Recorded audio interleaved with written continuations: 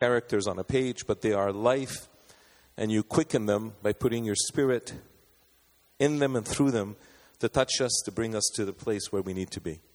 I ask you now to speak to us, to speak through me to the congregation here, and to those that will be listening later, the recording, and to allow us, Lord, to hear your heart and to become the people that you choose us to be. In Jesus' name we pray. Amen.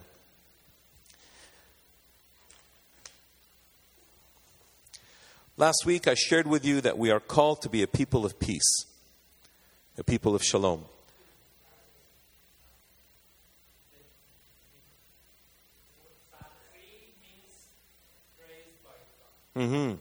Okay.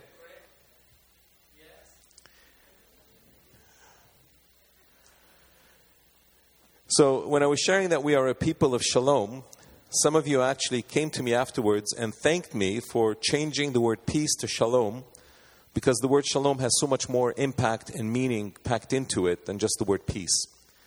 It is a concept that means a lot more than peace. Peace is a state of no war, a state of peacefulness on the inside. But shalom has within its meaning and its understanding of the word, there's so much more depth to it as to what it translates and means.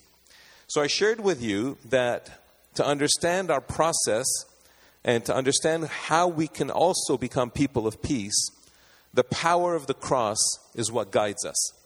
And I shared with you that the first thing that happened to Jesus, even before he was put on the cross, was the crowning with the crown of thorns.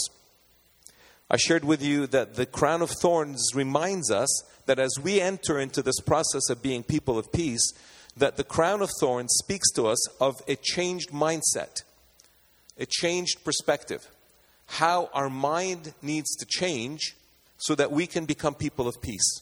Because naturally, we are a people of conflict. All of us, all across the planet, naturally, left to our own devices, left to our own thinking, without the intervention of God's character and input into our lives, we are a people of conflicts. Many religions work hard to instill the values of peace, because these are philosophies and there are religions that have been established based on philosophies to try to help us move from the condition that we are in to a betterment, to an improvement, to make us a better people. So religions, all religions, and when I say religions, I'm not talking about Christianity, because Christianity is a relationship, even though it has a religious aspect to it. It is a relationship with the God of creation who made us. So religions have all been founded by different people, different ideas, different philosophies that have come in to help us improve. So the first thing that we understand when we look at Jesus on the cross and we see his crown of thorns is that we need a mindset change. We need a perspective change. I shared with you briefly that our hands, each hand, our right hand represents our fellowship, our interaction with other people, and how we enter into relationship with other people, that we are entering into a peaceful and a peacemaking relationship with others that are different than us. Probably people of conflict, as we are, that we have had conflict with. The left hand represents us serving them. I told you all of this last week. I'm just recapping it so that I can have a platform to go on from here. And I shared with you lastly, as we serve one another, we serve others as well. We ourselves, as the people of peace, serve others. And then together with them, we serve others yet. And then the feet represent us going into places that we are not familiar with. All of that was last week. But I'm going to give you a key now that helps us understand how we are to fulfill that. We fulfill that by understanding a concept that is so familiar to us that most of us, if we were asked to describe what it means, probably don't have language to put it into words. If I were to ask you, and I asked Google this question, if I were to ask you what it means, what does the word bless mean? Those of you who at the well may remember in 2015, I took 3 or 4 months to talk about this word. And I beat it hard over and over again every Sunday. Do you remember that? Do you remember what the word bless means? Anybody? Shout it out if you do. Okay. So it's time to go back to it. Okay, the word bless, according to the Oxford Dictionary. So I heard right from the Lord. The word bless. I heard that I have to speak about the word bless as a means to becoming a people of peace. And I thought, but I've talked about this for so long with the people of the well that the people of Acts haven't necessarily heard me talk about it. So it's a good thing to remind everybody, but I'm realizing it's a very good thing to do this right now. So the word bless, according to Oxford, it defines it as pronounce a religious rite. To pronounce a religious rite. Is that what the word means to you? Is that what you think about it when I say, hey, listen, you're such a blessed person? No, it doesn't. But it has that, according to the official Oxford English Dictionary. It is to confer or invoke divine favor upon someone. So when this stage was built, I don't think anybody has blessed it yet as a religious rite. When this building was built, it was blessed. The leaders came together. They laid hands on the front door. Before they built it, they put a Bible in a bag and put it underneath the building's foundation. You know that? I'm probably standing right on it somewhere up here. There's a Bible somewhere deep down underneath the foundations of this building, right? Yeah. This one. I don't know about every church. But this one, the leaders of this church felt that they needed to establish this building on the Word of God. So they put a bag, put a Bible inside it, sealed it up well, taped it, and put it there before the foundation was poured, the concrete was poured. If you walk around this building and catch the doors, you can still see it. I can see it even from here. You can probably see a little bit of smudge along the doorposts. That's oil that myself and another pastor, when we come here and pray every Saturday morning, as we used to years ago, we haven't done it recently, but we used to anoint the doors with oil so that people going in and out would be blessed. But we didn't know the word blessed the way we know it today. So what does it mean to be blessed? By the way, each one of these chairs, there was a period that I would be coming in here and vacuuming the place between services on Sunday. And as I'm walking around with the vacuum cleaner, I would look at each chair and pray that whoever sits on that chair this Sunday during the service would be blessed by God, would encounter God. I don't do that anymore because we have a cleaning service. Maybe we should. So every seat was prayed for. It's still prayed for. The prayer doesn't dissolve, you know. It doesn't get vacuumed again. I don't know if he has the time. He has a staff that come in and they do the things that they do. I mean, we create a big mess every time they come in here and they clean up. It's a big work. But anyway, we pray. I mean, we as elders, pastors, we pray for the meetings. We pray for the blessing of the people. What does it mean? What does it mean to be blessed? Ask God to look favorably upon. God bless you. You know, when we sneeze, we say that word, right?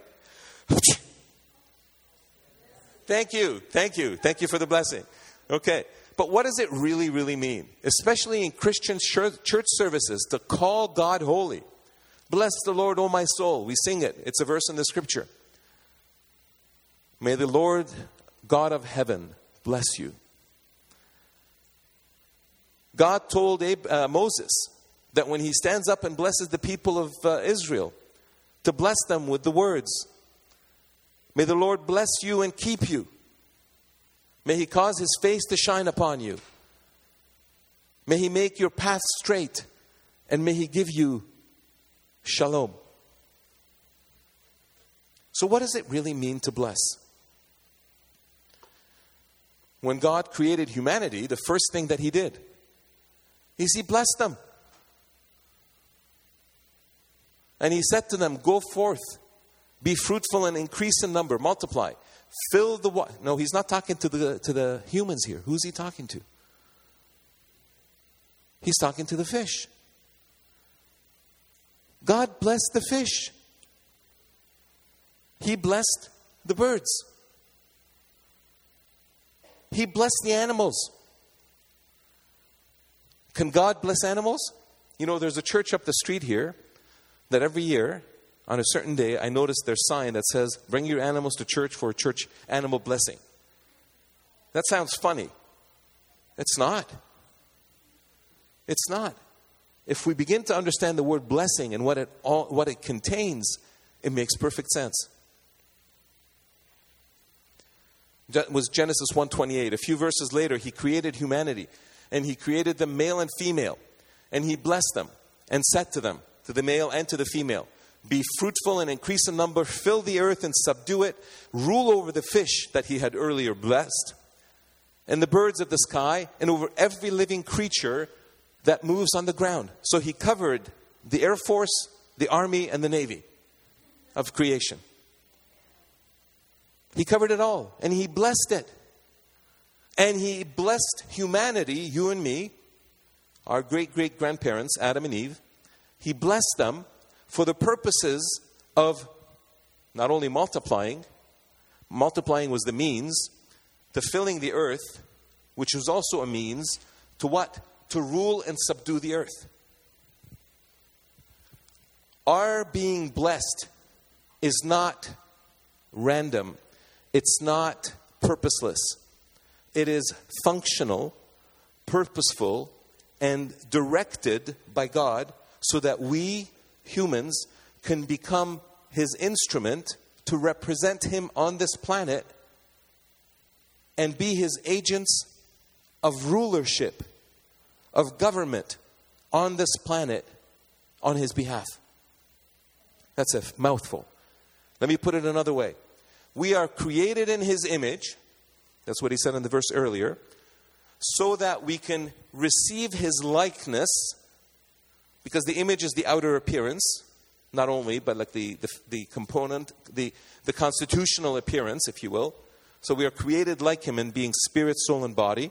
We have spirit in His likeness. We are transformed. So we begin not only to be made in His image, but we begin to look and look and look and look more and more and more like Him.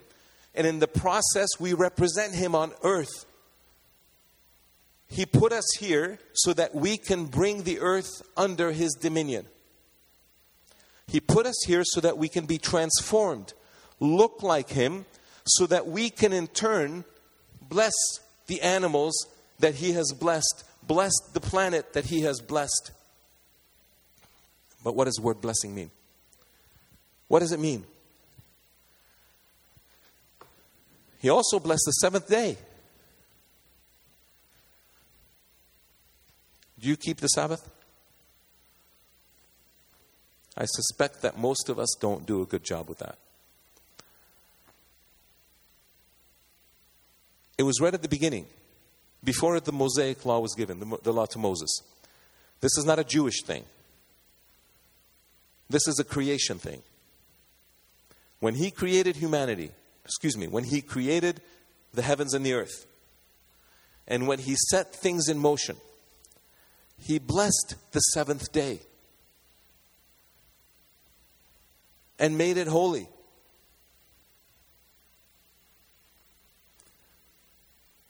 Because on it, He rested from all the work of creating that He had done.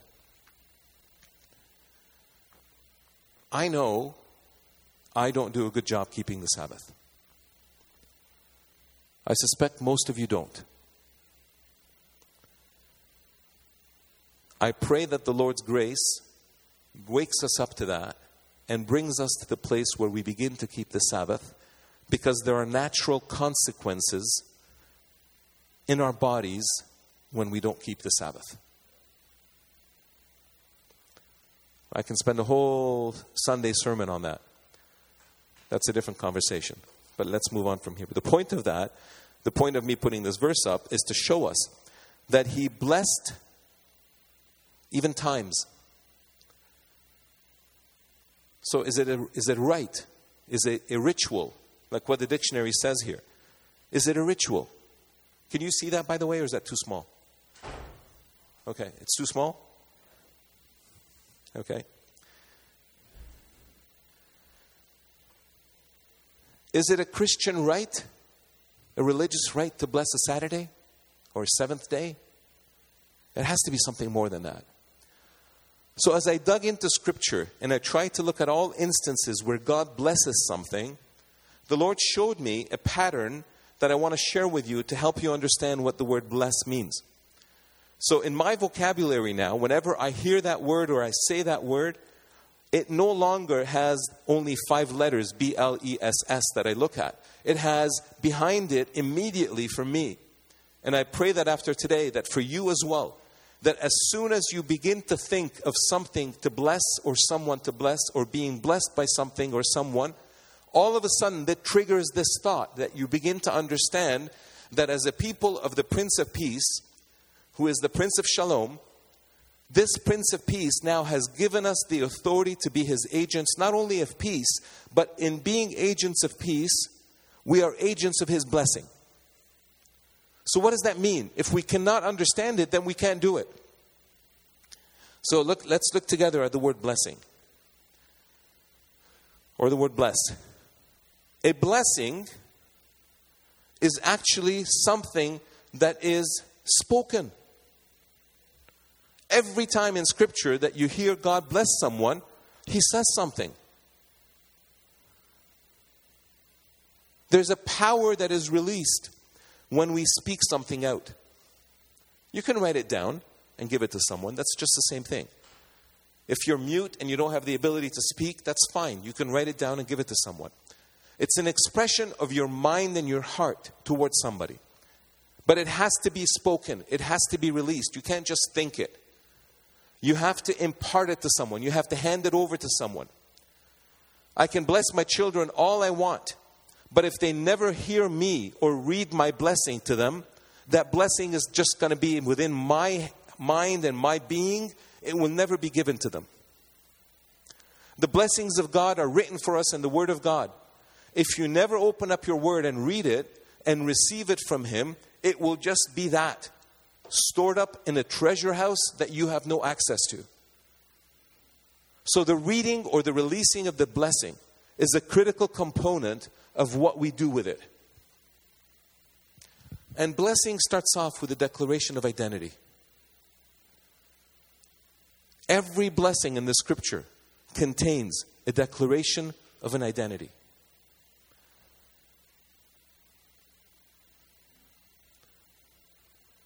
When God created humanity, just before that, you saw when He created the fish, what He told them to do. Within that is contained an identity. I'll give some examples as I go on. And it's an impartation of a destiny. To the fish, He said, multiply and fill the seas. To the birds, He told them, fly the air and fill it, multiply. Within that, you see that they are birds, they're flyers, or they're swimmers. That's their identities. And they are destined to fill and multiply and make it very full with their beauty and their fullness. He told Adam and Eve, be fruitful and multiply. And He tells them their identity. Within that, He tells them that you are made male and female. That's part of their identity. And everything in this world is working hard to bring us to skip our identity, to miss who we are, to miss what our identity is all about. I'll explain why. So in the identification of the person's, or the declaration of the person's identity, God establishes a boundary and puts that person within that. So that person, that thing, that Saturday, He called it holy. He set it apart. He blessed Saturday and set it apart. He said, in other words, He says that this identity of this day is a unique day and it's a day of rest. That's the identity of that day. Why? What is the destiny of that day? So, because He rested from all His works. That's the destiny part. When God ends all His work, when all of creation is finished, when all of redemption is finished, we will enter the 7th day of rest of God and all of humanity and all of creation. And that's where we're going. So within all of that, you see that the blessing of God, every time He speaks, it contains 2 elements. Say them with me. The first one is, it's behind me, you can read it. A declaration of identity. The second one is an impartation of destiny. Every Friday night, Jewish families all over the world get together for what they call Shabbat. Do you know what they do in Shabbat? The mother comes up and lights up the candles and prays a blessing over the family. And when she prays a blessing over the family, her and her husband lay hands on the children that sit around the table and they speak a blessing. You know what they speak? You will be a good boy. You'll grow up and be a doctor. You'll grow up and be an engineer. You'll grow up and be a lawyer. And they're imparting identity.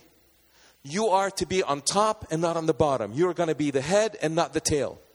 You're not going to be a debtor, but you are going to be a lender. Why? Because they get what blessing is. They understand that they are imparting an identity to the person. Is that always the way that the person lives? Not necessarily. Not necessarily. They may take that and switch it around and do some things with it separately.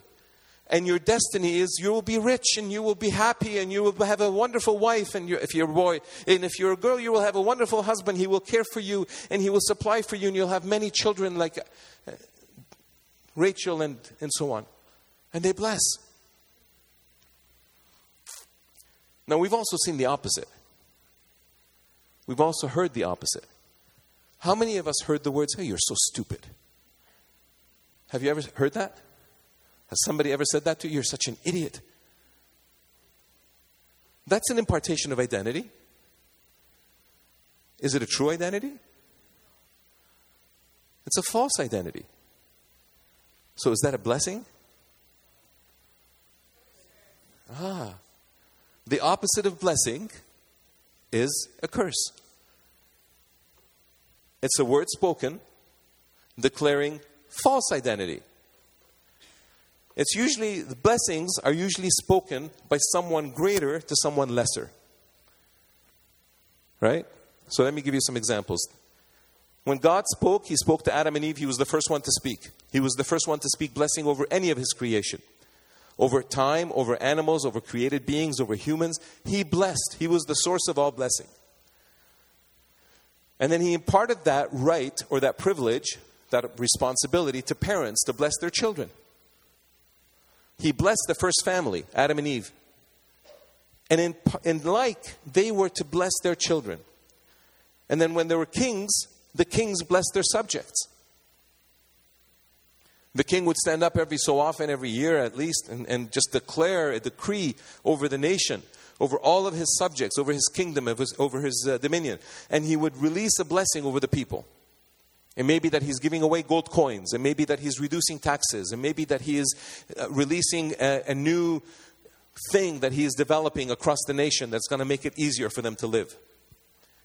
And then in the religious sense, and this is where the dictionary now brought it to, they listed only this part. They skipped all of these. They made it a religious thing, and it was the priest blessing the people. When Moses, you stand up to speak to the nation of Israel, stand up and bless them. The Lord bless you and keep you, right? That's the last portion of it. But that wasn't the beginning, and that's not the intent. And within that, when these people that are the lessers are blessed by the graders, and they become mature and begin to walk in the destiny that they were blessed to walk in, they turn around and they now become a source of blessing for their own graders. Bless the Lord, O my soul, David sings. The lesser now is blessing the greater. Why? Because he is declaring to himself the identity and the destiny that he sees in God. Not for himself, but about God. God, you are such an amazing God. I see you in your fullness. I see you in your identity now. I no longer see you as a harsh, judging God, but I see you as a loving Father. Bless the Lord, O my soul. And I see that your destiny is to always sit on the throne. We sing that here. We sing it when we're together. We're singing blessings to the Lord. So when God blesses humanity and humanity turns around and starts blessing God, that's a sign of our beginning to understand our identity and bringing back the blessings to bless God in His identity and His destiny. When children's blessings begin to flow, You know, in Proverbs 31, it talks about the woman, right? Who is a precious woman. She gets up early in the morning and she goes and hunts down for food and trades and does this and that. And her children stand up and what? Call her blessed. Why? Because they have seen their own identity and they're now secure in their identity, walking out to their destiny. And they begin to bless their parents. Scripture says in the commandments that God gave Moses, the 5th commandment, which is honor your parents. Why? That your days may be long in the land that I'm giving you. Honoring the parents has within it a component of blessing the parents. You're honoring them in their identity and their destiny. When kings do well and serve the subjects well, the subjects turn around and bless their king. And you read that all over the Proverbs as far as good kings and bad kings. And lastly, when the priests do well in blessing the people turn around and bless the priests. You see that all through the history of the Old Testament with people blessing the high priests of Israel, bringing their tithes into the temple so that the priests can do all the functioning of the temple. When the people did not bless, in other words, when the people themselves were not being blessed, they themselves were not walking under the blessing. They were not walking in their identity or their destiny. They didn't bring their tithes in. And when they didn't bring their tithes in, there wasn't enough money in the temple to do the things that the temple needed to do. So you know what they did? The priests would go out and start farming. They had to get work outside. And when they did that, the cycle continued until some prophet came and said, this is wrong. To the people, he would say, repent. If you read Haggai and Ezra and Nehemiah, you find all through there, the people have left their faithfulness to God and they had become idol worshippers until they were called back to their identity as being sons and daughters of the covenant of God. And then all of a sudden they woke up and it says that they all brought their tithes. And the temple was being restored. And the priests were now doing the things in the temple that were to bless God. Curses. There are different kinds of curses. There are curses that result from sin. When we commit a sin, we open the door for curses to land on us. There are some witchcraft curses that are being spoken against us by people that we may not even know. And there are spoken curses and self-imposed curses. Self-imposed curses really are part of the curses with sin. Right? When we commit a sin, we open the door for all kinds of things to land on us and we suffer the consequences of that.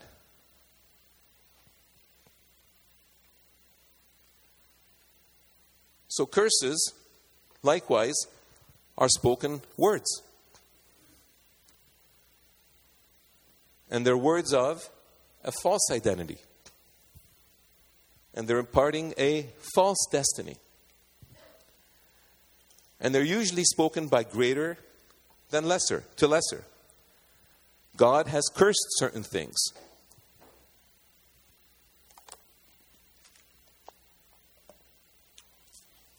A lot of parents have cursed their children. Most of us are party to that. Most of us have spoken words of curses over our children without realizing it. I hope without realizing it. Kings have spoken words of curse over the subjects. If you're following current politics, there's all kinds of curses being spoken by kings and priests and all kinds of things. And it turns around and we see this cycle repeated. And we also find the same thing happen all throughout. So how does this fit into us being a people of peace? How does this affect us? Now that we are realizing that we need a different mindset, when we realize that we need a crown of thorns that changes and restrains our thinking, right? We need the old garbage out and the new thinking in. The best way to begin to think of how you can be an agent of peace in a conflict situation at home. Husband, wife, parents, children, children, parents. brothers, siblings, right? Neighbors, is to begin to think differently about the individual that you have a conflict with. Most of the time, we think about the situation from the context of the damage it's causing us. Every conflict situation becomes a calculation of balancing the equation of the harm that's been done to me. If you begin to talk about Armenian-Turkish reconciliation with any Armenian, first thing that comes back or comes up is, are they going to give us our lands and our homes back? Right? Does that make sense? Of course it makes sense. You talk about Palestinian-Israeli conflict, what's the issue? Give us our land back. Jesus didn't do that. He had the right to demand his rights when he was being falsely accused. He had the right to come and say, I am not going to die for these sinners. Let them fix themselves and then come back to me as God. But he saw something different and his thinking was already different. That's why he came. His thinking was to see the original intended identity and start from there. So in every conflict situation that you are facing, look for the original intended identity of that person. Your worst enemy. Look for the original intended identity. What did God intend this person to be? The simplest, quickest answer that you can start from is a child of God. Made in the image of God, all of us are. All of humanity is made in the image of God. This one person is such a jerk. He causes me so much pain. He can't be made in the image of God. That's a lie. The truth is, this person who causes me so much pain, this person who is such a clown and jerk with me, this person is also made in the image of God, just like me. That's the truth. Okay? We start there. That's their identity. Yes, but they are sinners. Yes, you're right. So were you. Grace came knocking at your door and you said yes. Maybe grace hasn't come knocking on their door yet. But yeah, but they're Christians, but they're such jerks. Oh, so they're born again believers. Okay. They're spirit filled. They speak in tongues. They prophesy. But they're such clowns. They cause me so much pain. Right. So what is the real identity that God had intended them to be? The real identity is that they would be made in the image of God, filled with the Spirit of God, adopted into the family of God, to become an agent of peace, to become an agent of blessing, to become a source of healing, to become like Christ, to become like Him in His suffering, to become like Him in His grace, to become like Him in His life-giving. But they're not doing any of that now. Yes, you're right, they're not. But that's their identity. So when you speak over them words that are not true to this intended identity, what you are sealing them in your life is in the condition that they are presently in as an enemy. Are you with me? So when we speak the opposite of the identity that they're intended, they're never going to be in our lives, forget in everything else, because in other areas they could be living this out fully. But in relation to me, if this individual is not walking out the identity that God intended them to be, to fulfill the destiny that they are supposed to be, and the destiny is to look like Christ and be a little Jesus. That's every one of our destinies, you and me. There are details of which part of Jesus we each represent. You can be, according to your function, you know the fivefold functions. You can be a teacher, you can be a pastor, you can be functioning as a prophet. You can function in all of those areas. It doesn't matter right now. I'm not talking about that. I'm talking about the looking like Jesus part, the destiny, the ultimate nut, or the what do you call it? The crux of it, right? The crux of your identity is a child of God, and the crux of your destiny is to look like Jesus in every way. And that's not just for you and me, but that's for all of humanity. For He loved the world so much that He gave His only Son, that whoever believes in Him will not perish, will not be under the curse, but will have everlasting life, receive the fullness of the blessing. So that's what His intent is. So it starts with our minds being changed. It starts with our minds being changed about ourselves, about who we are, and our minds being changed about the other person. But I can't trust them. You're right. They've done nothing deserving your trust. Everything that they have done in your relationship with them has been to actually show you that they're not worthy of trust. But yet love trusts. Love does not keep a record of wrong. How many times will I forgive my brother? 7 times? 70 times 7. Why? Because you're not seeing them in the identity that they're walking in today. You're seeing them in the identity that God created them for. The more people they have around them that do that, the more they will begin to walk in that identity. And it's up to you and me who have been entrusted with this key to turn it. Even if we're the only ones. Even if we're the only person that sees value in this individual. Even if we're the only person that sees value in this family, or in this group, or in this bigger group, a nation. It is up to us to see them in the light that God has made them to be. There are no nations on this planet that are nations that deserve cursing. Let me repeat that. There are no nations on this planet that deserve cursing. Every nation has been birthed by God, given a boundary, given a season and a time. They're all descendants of Adam ultimately. They're just different fragments of the family that have established a home somewhere. So every one of them is intended to become a nation. And this is the prayer of Jesus. He says, Father, give me the nations. And the Father says, I will give you the nations as an inheritance, my son. So every nation, some of you sitting here may have issues in your heart against certain nations because they've done you wrong. And if I bring a person from that nation and put them here and stand with me and I hold my arm around them, you're going to probably feel feelings in your heart that are going to cause you to go, ugh, I don't like that person. You don't know them.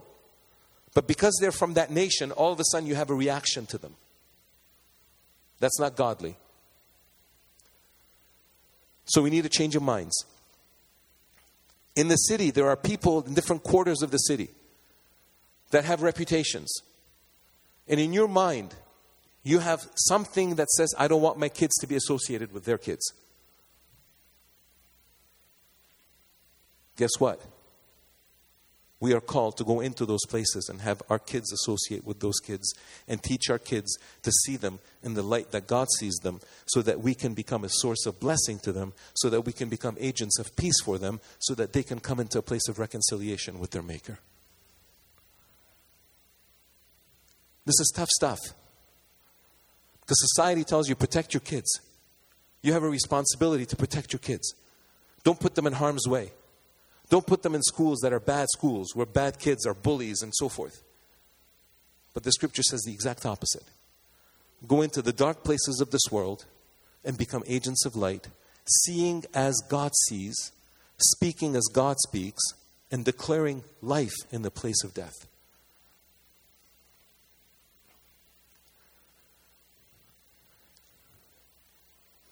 You know, last week I shared with you that when I counsel couples in preparation for their marriage, I share with them the story of the coffin. How many remember me sharing that? When you're dating, you're shopping for a coffin. When you get engaged, you buy it. When you get married, you go in it, and they close the lid. And when the kids are born, the nails come. Right?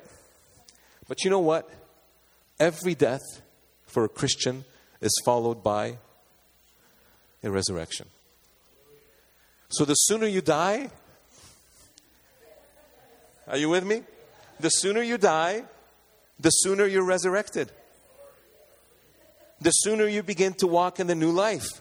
The sooner you begin to walk in your true identity as a person who is not a dying person, but a resurrected person. If you resist it, if you try from the inside to turn the screws out so that the nails pop, guess what? Every once in a while, a hammer comes and boom, hits the nail on the head again and drives it back in. Because you're meant to be dead. You're meant to die to self. You're meant to die to the old nature that is a cursed nature, so that the new nature comes out and so that you can live in the fullness of who you are. So in looking at all of these things then, in blessings and curses, I'm going to put it this way. There's a couple of secrets in the Bible that we don't normally talk about.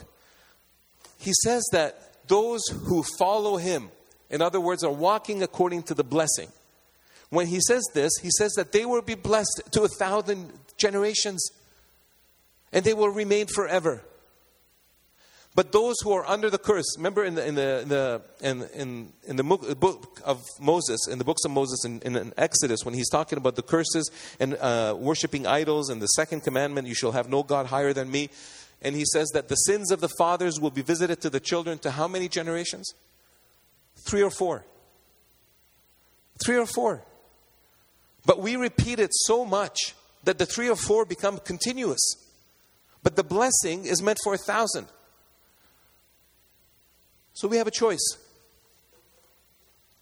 We can allow the crown of thorns to change our mind, or we can take the crown of thorns off and put our own gold crowns on without the thorns and be kings of our own lives. We have a choice. And it begins in our relationships with those around us that are the most toxic. That's where the real victories begin.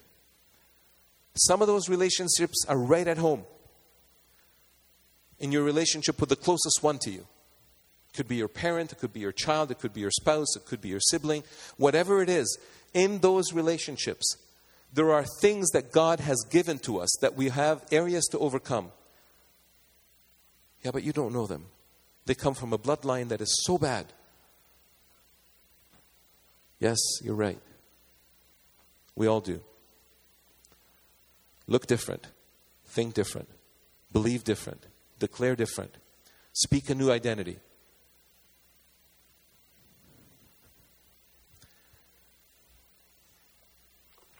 We actually practiced this a number of years ago.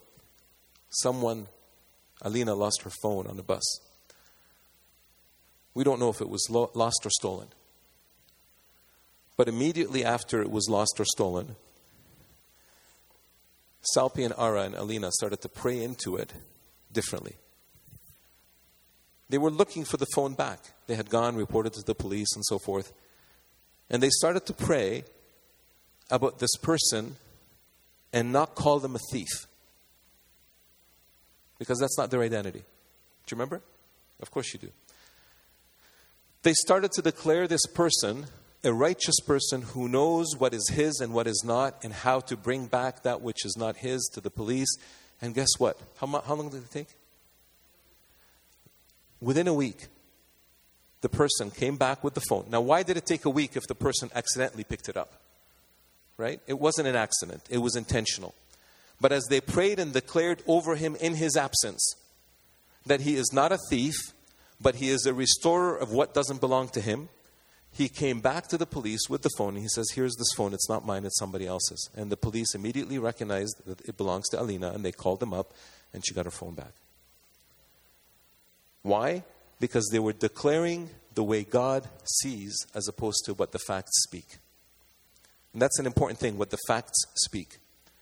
Because the facts will make us weigh things and balance the equation in such a way that we have to defend ourselves, that we have to guard ourselves, as opposed to put ourselves in a situation where we trust God out of love for that person, because God loved that person, created that person in His image. I'm butchering the story, I'm sure, but the heart of it was identifying the person the way God sees them. And become creative in the way you declare identity over that person within the bounds of what the Scripture shows us, that that person is made in the image of God, to become a child of God, to inherit the kingdom of God, to walk in the fullness of these things. All of these things are easy for us to declare. If we overcome the emotion of anger and the emotion of injustice and the emotion of, I'm a victim. You're not a victim.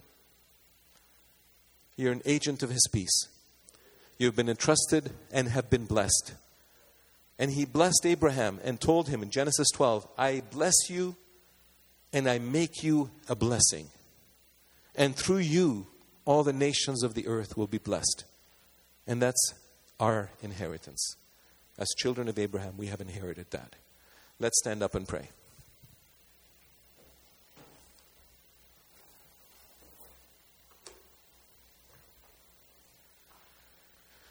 Father, we thank you. We thank you that all blessing comes from you. All identity and destiny comes from you. All goodness comes from you. You have created us with a purpose to look and act like you do, to carry your presence wherever we go, to represent you, and to bring restoration and light back to this earth. So, Father, I pray your blessing over each one of us.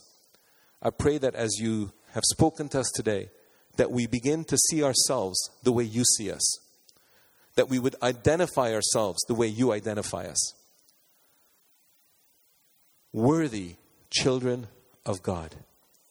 Made in His image. Kept by His word.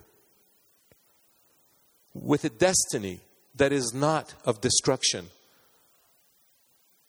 but a destiny of goodness, ourselves and 1,000 generations from us, and our children and 1,000 generations from them, and their children and 1,000 generations from them.